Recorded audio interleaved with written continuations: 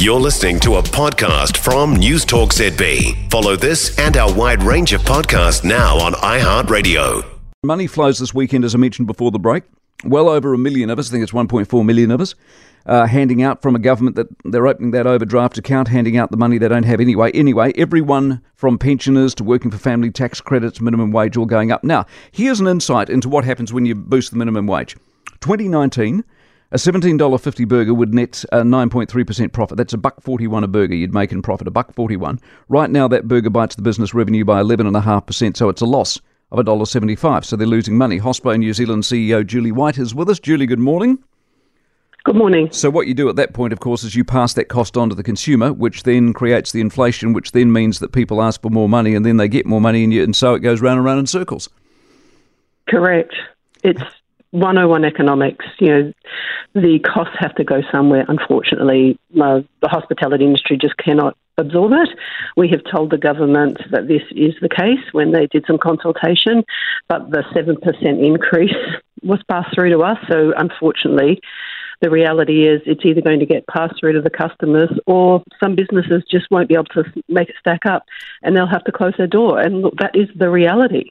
Do you think people care? Because, you go, oh, look, it's so expensive. I'll have a pay rise. They'll take a pay rise. It's for them. People are selfish. It is the way it is. Look, I think what's really important is the fact is the hospitality industry has certainly increased wages. That is a fact. Look, it's just not stacking up when the government says just pay more and you'll attract more people. We have the lowest unemployment.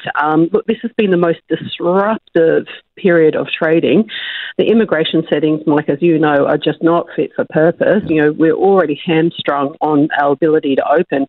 So we've got a couple of issues here. We've got these high costs, like the minimum wage, inflationary pressures, but we don't have the ability to make revenue. So with the middle is being squeezed. That is the reality.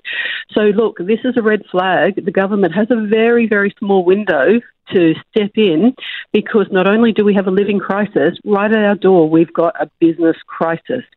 So they've got a small window of opportunity to step in and to help, or we're going to start seeing closures.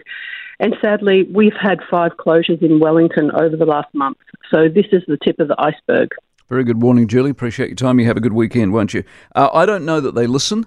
And further to not listening, I don't know that they care, to be honest, Mike. Why can't this government understand that raising the minimum wage, the cost price of products goes up, which not only deletes any benefit to those getting minimum wage, but also makes life more expensive for everyone else? The only reason I can see for is the government gets more tax. That part of it's true.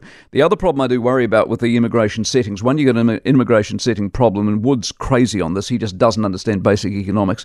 But even if you argue that these settings have been loosened a bit, as I said the other day, I don't think the demand is there. I don't think people want to come to this country anymore. I think that's actually the problem. So when you're looking for people to come through the door to work in the burger bars and the restaurants and the cafes, I think you probably can if you wanted to. The real issue is they don't want to. And the big question you might want to ask yourself is, why? For more from News Talk ZB, listen live, on air or online, and keep our shows with you wherever you go with our podcasts on iHeartRadio.